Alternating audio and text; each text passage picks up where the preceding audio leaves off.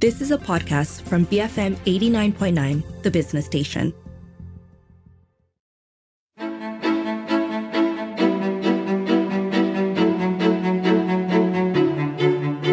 We've all probably heard of the simple concept called freedom of expression. But what exactly is it? Why is it important? And is there such a thing as too much freedom of expression? I'm Darshan Johan, and this is Today I Learned. Joining me on the show today is Nalini Elumalai. She's the Senior Program Manager at Article 19 Malaysia. Welcome to the show, Nalini. How are you? Hi, Dash. Thank you. Thanks for having me. Let's start with the basics, right, Nalini? What is freedom of expression? Okay, so freedom of expression is the freedom for all of us to express ourselves, like you and me doing at the moment, right? Mm-hmm. So it is the right to speak, right to be heard, and to participate in political or artistic, social life. It also includes right to know, like right to seek, to receive and share information through any media and through any medium. So, for example, when you share your views or seek out for information online or offline, you're exercising your right to freedom of expression. When you criticize your government for not living up to their promises, you're exercising your right to freedom of expression. When you attend a peaceful protest or organize one, you're exercising your right to freedom of expression.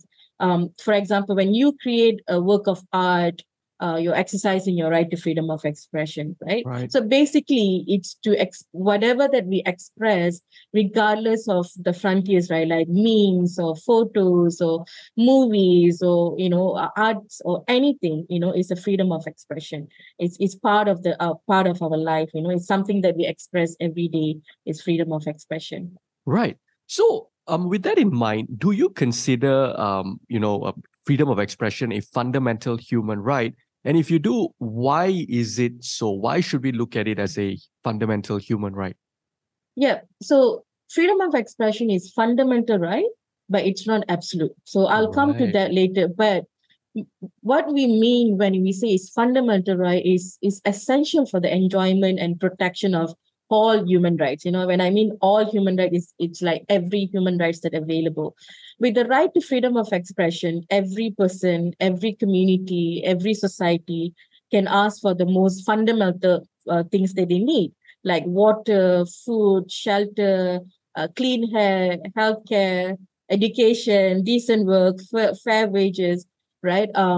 Right to practice the faith of your choice, or don't want to practice any faith, to love, to marry whoever we want, or to stand in solidarity with those who suffer, and for rich and poor to be treated equally before the law, and so on and so forth. So in other words, Dash, freedom of expression is lifeblood of democracy.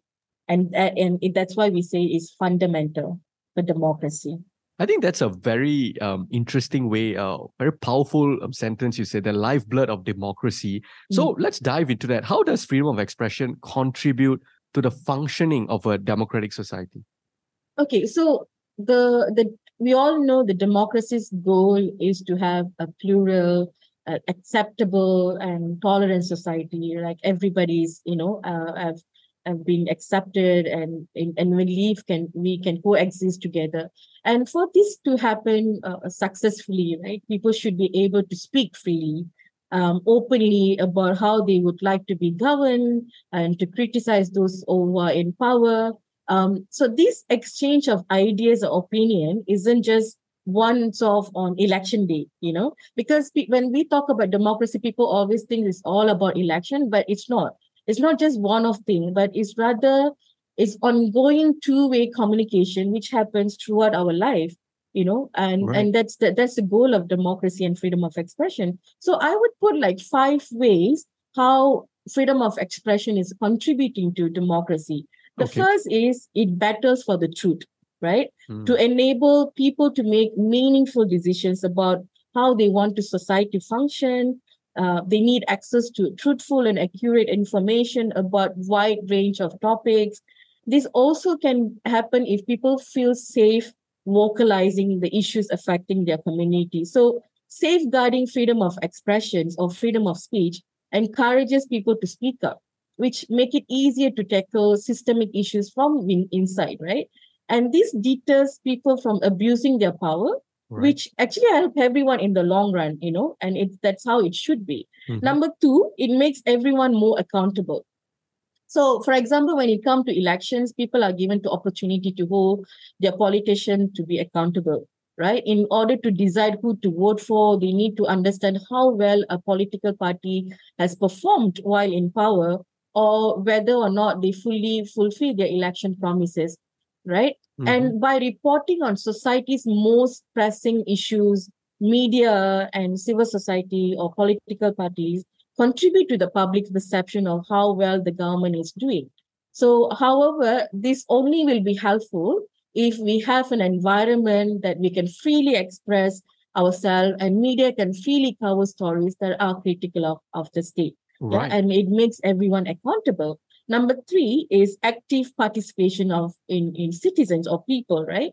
Free speech or freedom of expression reinforces other fundamental rights such as like freedom of assembly, for example. Right. So when citizens exercise right to influence public decision by making like attending protests or demonstrations or participating in campaigns, this allows them to protest an unpopular decisions, right? Mhm. So freedom of expression is also allowing that to happen. Number four, it also promotes equal treatment of minorities. In democratic society, everyone should be treated equally and fairly, right? However, we know in Malaysia, for example, how minority groups are underrepresented and also how being treated inequally. They have been sidelined and their opinions always neglected in favor of those belonging to the dominant social group. So by campaigning or by speaking up, by expressing, is the only way that they could express, the community can express themselves. They can tell their, part of the story to get public support for their cause. So freedom of expression actually will influence or will increases the ability of, these communities Right. to set up a public agenda or put an end to human rights abuses. So it has a role to play, even to make sure that the minorities are safe, because they need to be heard and their stories need to be told to put end to discrimination and also a style environment so that they won't be sidelined, right? And Right. finally, it's necessary for change and innovation, right? So we Mhm. all want a society to become better for everyone, society that has empathy, society that's loving, caring. But for that to happen, society need to encourage and foster freedom of expression, because authoritarian governments who suppress criticism and they will withhold public interest informations and deny citizen right to make decisions, right? Or Right. informed decision or take action about important social issues. So freedom of expression is actually will encourage, everyone, every change that happen, to be important. So it will help you to, express, everything that needed to make the change to happen. Right. Yeah, so these are the 5 ways that I would put how freedom of expression contribute to democracy. Now, Nalini, oftentimes, right, some people may argue and say, freedom of expression can cause a lot of disharmony in society, could have a lot of clash of ideas and so on and so forth, especially in a diverse society. But on the flip side, I'm curious, what role, or if it does play any role at all, freedom of expression when it comes to fostering social progress and cultural diversity?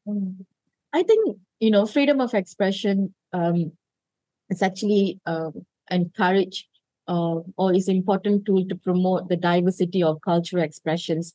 Right. Free cultural expression through values, beliefs, languages, knowledge, and arts or institution is, the way of life enables people to express their humanity, their worldview, and their cultural heritage, right? So these would actually able to stop the atmosphere where people have no clue about any culture or any community. It will also will stop atmosphere where intimidation, where people are not allowed to speak about their culture or not allowed to express about themselves. Right. And this also will allow discussions of important topics like identity, institutionalized bias or discrimination, and damaging stereotypes. So with more speech or with more expressions, debates and discussion will happen. Then we would able to understand a culture.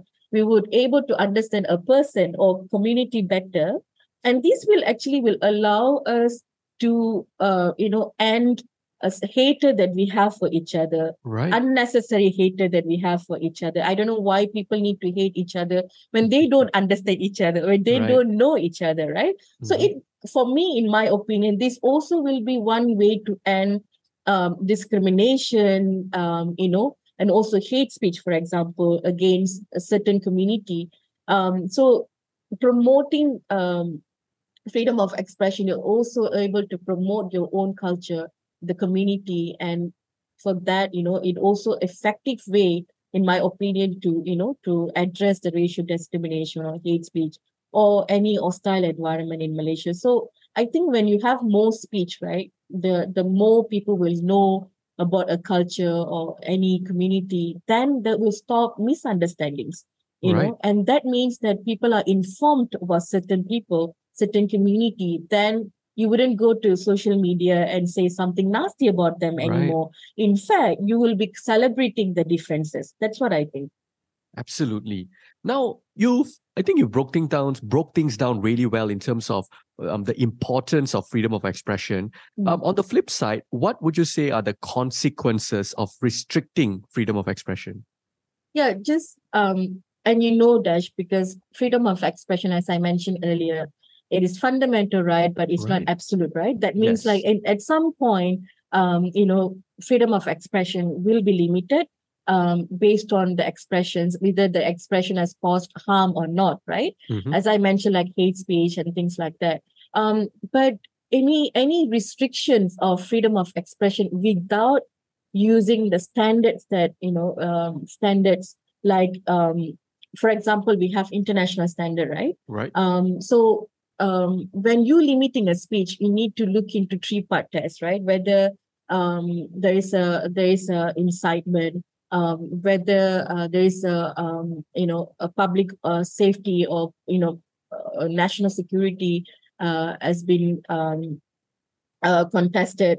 Right. So we have to see this element whether there's a legitimate aim for that restriction or not, right? Mhm. So when there is a legitimate aim for restricting a speech, then it's fine. But what's happened, normally is like we just restricting every speech that we think it's dangerous, right? And the consequences of um, um, restricting a freedom of expression without going through this part test is we will be become an unquestioning failing society, Mhm. which we will not able to develop any further, right? The Right. use of repressive laws to restrict opinion or criticism is also denying the fundamental role of the people, the rakyat, the civil societies and opposition, for example, in any democratic society country to be the check and balance, Right. and the consequences is also that it's a human rights violations, So the more you restricting a speech without going through the three-part test or without even that fall into legitimate restriction, so you are conducting a human rights violation. That is the biggest consequences of restricting freedom of expression. All right, let's go for a very quick break. On the show with me today is Nalini Elumale. She's a senior program manager at Article 19 Malaysia. We continue this discussion after the break. Keep it here on Today I Learned, BFM 89.9.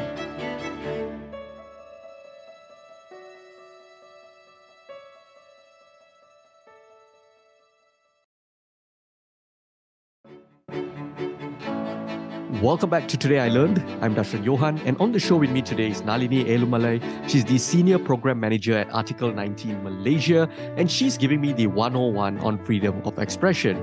So, Nalini, I want to talk about the digital age because things are changing. Things have changed so much when, compared today to, let's say, 30 years ago, 20 years ago. I'm wondering, how has the concept of freedom of expression evolved to encompass online spaces and social media platforms as well?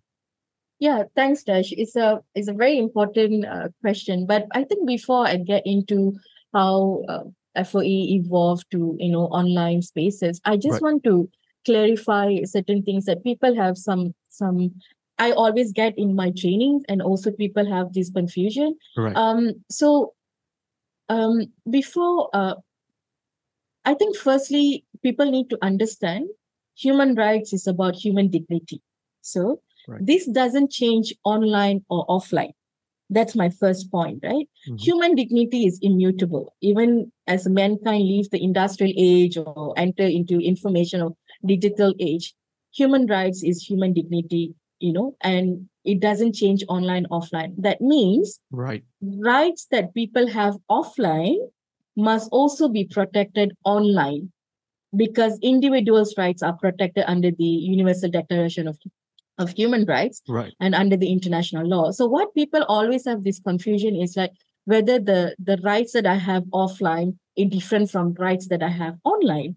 But what I'm saying is rights that we have offline is also protected online, meaning because we are individuals and our rights are protected, right? Right. So the protection and the medians of freedom of expression maybe could be different based on what being expressed, whether it's online or offline.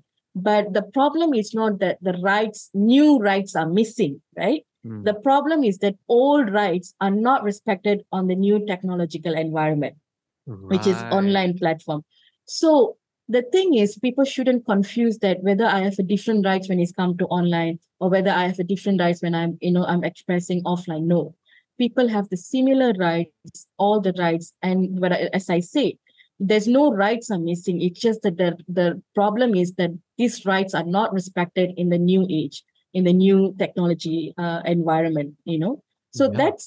that's most important for us to understand that we still have the same rights online as well. So just going into the question, right? Like Mhm.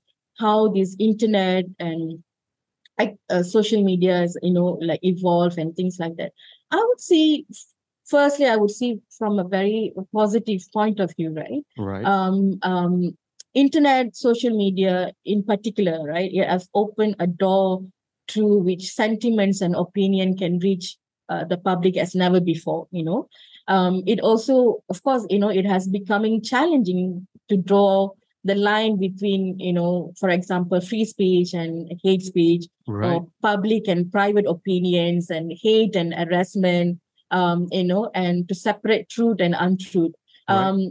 So the changing character of, in the media, the new perspective on freedom of expression is also increasing. Now people can interpret words and images, differently online and offline, for example. So I think the most important that how people need to understand is the defense of freedom of expression is basically demands a continuous dialogues as to where the bound should be drawn, be it online or offline space, right? Right. That's most important. This is particularly relevant in our society where many cultures, traditions, and political convictions exist side by side. Okay, so we Mhm. must create an online space where such dialogue on public sphere can happen and people are ready to listen to each other despite their differing views and values, right? Mhm. So in summary, what I would say is like freedom of expression can never be taken for granted online or offline, but it must be continuously be reasoned and given substance and at any age of uh, change or era of change. Right. That's what I'm saying. So let's not forget that these rights exist since we born, and it will evolve. But let's not forget that your fundamental rights, and also let's not forget it's not absolute. It will be restricted, and as I say, as I mentioned before, Dash, that when you have a very open environment, more free speech, more expression, and I think these challenges can be overcome. So we wouldn't see the digital age as something danger, but Mhm. it will be very positive if we have more, free environment for it to express ourselves. Now, I want to hone in on Malaysia, our political history, Nalini. You've been doing this for many years. You've been, studying freedom of expression for a very long time now. When you look at Malaysia, how has our civic space and the ability for people to express themselves evolved over the years, especially when we compare, let's say, in the late 50s after independence, in the 60s, compared to where we are today in 2023? Yeah, I think historically, Malaysians in every generation, in every age, have fight for better democracy and civic space, right? Right. I think we should give credit to all the fighters and all the movements who actually bring those changes throughout the years. And we had some popular people's movement, right? Like Uprising, like Bersih or Indra, for all the other Right. social movements and civil society were actually born to fight for human rights for all, women's rights movements, and to end repressive laws and many others, right? So, in my opinion, every uprising and movements and a consistent work to make Malaysia a better place given us the right to express ourselves, and actually has given us the civic space for us to express ourselves. I know that we still have the restrictive environment and we still have the restrictive repressive law, but we also have an environment where there is uprising, where people are constantly breaking that restrictions by having more speeches, by doing more protests, for example, right? Right. And now we also have internet and social media that we never had in the past, right? Right. There's no social media or internet in the 50s or 60s. Now we can reach out to more people, and as I say, it has actually opened a door for more people to be critical, or more people to be informed. People have more room to understand issues. But we also have an environment where we also seen Malaysia is becoming more and more polarized, right? Right. But that the deepening of polarization over race and religion also affected Malaysia as a society, and is also, powerfully have shaped social political landscape. So I think that because of this so much of hate and also so much insecurity between people, I think that also have the tensions is holding us from expressing ourselves, right? Right. To have a more pluralist views, so in this case, like I think this entire environment is also being occupied by people who are not willing to listen to each other, right? So this also is actually creating an environment where there's a toxic environment where Right. we're not able to say anything that we want. But nevertheless, I think the most important now is like, more and more people need to be educated, need to be understand that, it's okay to have a different opinion. It's okay to fight against those toxic environment. And if we all have a right to become more and more polarized, so I think that is very important for us. What we learned from the past is like, no matter what, you need to stay together, to make sure that we can still keep this civic space for Right. ourselves, for to express ourselves. And it's very, very important in democracy, for us Absolutely. to have a better society and country. What would you say are some of the common misconceptions people have about freedom of expression? I think I've seen people say, we can say whatever we want because this is my freedom of expression, right? But I think, but unfortunately, as I say, it is fundamental, but it's not absolute, So I think this means that it can be limited in exceptional circumstances, like I mentioned before. Like, I think people need to understand and distinguish between, number one, speech that encourages violence and discrimination against people. That means speeches that inciting violence or racial hate, which should be prohibited, right? Right. And number two, speech that criticizes or challenges ideas or status quo, like, criticizing government, nation, or anything, which should be protected. Right. Even if it's offensive or unpopular, But these speeches are protected even under the international law. And we should be able to criticize those who are governing us if they're not doing the right thing, for example, right?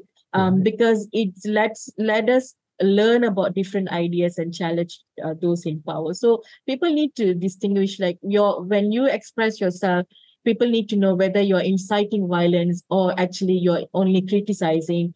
So I think we need to distinguish. So not everything is freedom of expression, because we do have an environment where we can limit a speech if it's inciting violence or discrimination, right? The second perception that I always hear is like, anything touches on sensitive or controversial issues is not freedom of expression. You know what I mean? So I think, quoting from, like, international law and human rights protects people, not ideas, states, or symbols. It protects people who believe, manifest, and practice those ideas. For example, Daj, if you believe in a religion, and you are being attacked because you believe in certain religion, and that you will be protected because international law protects individuals, not the ideas or anything. So people always often think that, for example, humor or satire, that is offensive or provokes discomfort is actually hate speech, or it's not freedom of expression. But under international law, it is very protected speech. And as I say, any restriction on the right to freedom of expression, including right to joke, must meet the strict requirements of having legitimate aim, the three-part test, as necessity and proportionate. And it must be, it must have a legitimate aim for you to restrict any expression, right? So these are the main misconception that people always have. And what I always tell, even in my trainings and everything, like, express yourself regardless of, like, it's important to express yourself. The most important is, like, don't incite violence. If you don't know anything about anyone or any community, pause, look for information, study, read, and then you can decide, on your own, so you can judge for yourself. But stop jumping into to the crowd and, supporting the hater. Don't do that, So, yeah. Absolutely. Now, Nalini, throughout this conversation, you have repeatedly stressed and highlighted that, freedom of expression is a fundamental human right, but it's not absolute. And just like that, in many parts of the world, the freedom of expression laws sort of differ. For example, in a country like Singapore, they have very, very strict, freedom of expression laws that prevent dissent, that prevent expression, and so on and so forth. In Malaysia, we can say that we have opened up our civic space a little bit more. And then you have countries like the US, where, yes, there is still some sort of restrictions, despite what they may say. For example, that there's a reason why Edward Snowden and Julian Assange and all these people are fugitives, essentially, right? They're seeking asylum in other countries and so on and so forth. So how would you answer this question, right?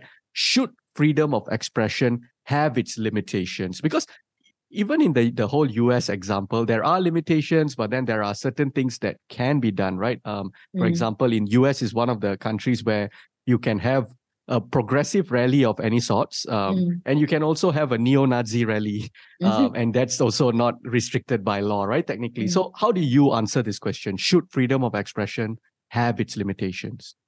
Yeah, Dash, I think it is already in the international law, that, as I mentioned a couple of times, it's fundamental, but it's not absolute. So I just want to get into this, when I talk about international law, I just want to get into this International Covenant on Civil and Political Rights, the ICCPR, where clearly stated the restrictions of freedom of expression. So Article 19 of ICCPR, right, is basically article that, allows everyone to have freedom of expression, right to seek information, regardless of frontiers or, any media, right? So that is basically, we all have right to freedom of expression. Right. Article 19.2 is basically the state has a responsibility to provide an environment where we're all able to express ourselves freely, right? Right. Without any restrictions. Now, the important is Article 19.3, right? The Mhm. article where clearly states any restrictions to freedom of expression should have three-part test. So first of all, restrictions should be provided by law. There should be legitimate aim. So when I say legitimate aim to restrict, like I Mhm. mean, like if it has failed to serve to protect the rights or reputation of others, or danger the national security or public order, or public health or public morale. So that is legitimate. So when you restrict a speech, you need to see whether the speech is actually fall into this category of whether it is danger the national security or public order or public health or morals or reputation or rights of others, right? If Right. it doesn't fall into that, it's not that speech shouldn't be restricted. You know what I mean? Right. And then it must be necessary and proportionate. So when we say that it's necessary and proportionate, meaning that any sanctions, when we are restricting a speech, it must be necessary, but it also must be proportionate. So you cannot punish someone like beyond, what is supposed to be. So it also Right. has to be very proportionate. So when you see how the international law is actually put down the restriction, you see there are so many words and so many things to follow, right? That means people take freedom of expression very, very important. It's very, very essential, right? So when you're restricting a speech, you have a responsibility to make sure that you're not violating somebody's rights, Right. right? And so the restriction must be clearly and narrowly defined and respond to pressing social need. That means Right. that, the government has to tell us why you actually restricting a speech. So you have to clearly and narrowly have to define. And it shouldn't be overbroad in the Right. sense that they do not restrict speech in a wide or under targeted way, untargeted way, or go beyond the scope of harmful speech or rule of legitimate speech. Right. So there's a lot of things to follow when you restrict a speech. Now, come back to Article 22 of ICCPR, Mhm. is the article that is actually requires states to prohibit by law any advocacy of national, racial, or religious haters that constitutes incitement to discrimination, hostility, or violence. Right. So that means these speeches that has all these elements will be prohibited by the state. Right. But even when you're restricting, for example, hate speech will be, fall into this category, or incitement to violence will fall into this category. But even when you're restricting under the Article 22 of ICCPR, you still need to follow the Article 93 three-part test, Right. right? Right. So it is very interconnected. So when you're restricting speech, any point of time, you need to follow the three-part test, right? Right. And when you identifying whether the speech is dangerous or if the speech is actually inciting violence or not, you need to follow six-part test of Rabat Plan of Action. That means you need to look into the context, you need to look into the speaker, you need to look into the intent of the speaker, you need to look into how widespread the speech has gone to. You need to see, what medium has been used to spread that speech. And most important, whether the speech has caused harm or not. Right. Right? So in short, Dash, any restriction of freedom of expression or speech should only protect people from harm, Right. not from criticism. I think And it's people with the least power need more protection. I think that's a very, very good way of framing it for us. Now, before we wrap this conversation up, Lanili, just looking ahead, what are some of the emerging challenges and opportunities related to freedom of expression that we should be aware of? I think there are already, existing challenges, Mhm. right, or concerning issues like spreading of hate speech against, marginalized communities or who already marginalized in society. There's disinformation and censorship of speeches and freedom of expression. So that is challenges that we're still facing, and it doesn't change. So the existing restrictions on freedom of expression, the environment, that has to be stopped. So, all the repressive laws, like, for example, Sedition Act must be repealed, Communication and Multimedia Act should be reformed in line with the international standards. And I think the most important, I think it could be opportunity, or you can say that my hope is like people need to be educated on what is legitimate speech and what is not. Right. And people should start be educated to value the democracy values, like you can agree to disagree peacefully, and one voice does not have to silence another. So it's like accepting differing views is actually vital for us to grow, and we can have open and constructive dialogues. I hope that we can do. And we also need a greater protection and promotion for freedom of expression, and it should be in line with international standards. And we need to allow more speech and room for people to speak up, to receive informations, or so that we can grow as informed society. The most important is also, I think, it's time for us to look into the education system. Right. To foster critical thinking, analytic learning. Also teaching the complexity of history and enabling multi-perspective approach. Children has to be taught differences and different cultures, and it should be this education should be the center of our efforts, to spread awareness and promote pluralistic ideas. And also, it can be the basis for countering and preventing intolerance from the young age, so that you can get rid of the biasness from young age. So when you grow up, you grow up as a society that has more empathy, a society that understanding each other, and society who actually think that we can coexist. And that's what I hope that we can create in Malaysia. And on that wonderful note, Nalini, thank you so much for joining me today.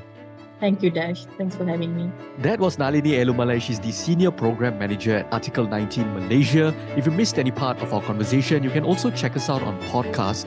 We're available on the BFM app, bfm.my, or pretty much wherever you get your podcasts from. I'm Dashran Johan, and this has been Today I Learned, BFM 89.9.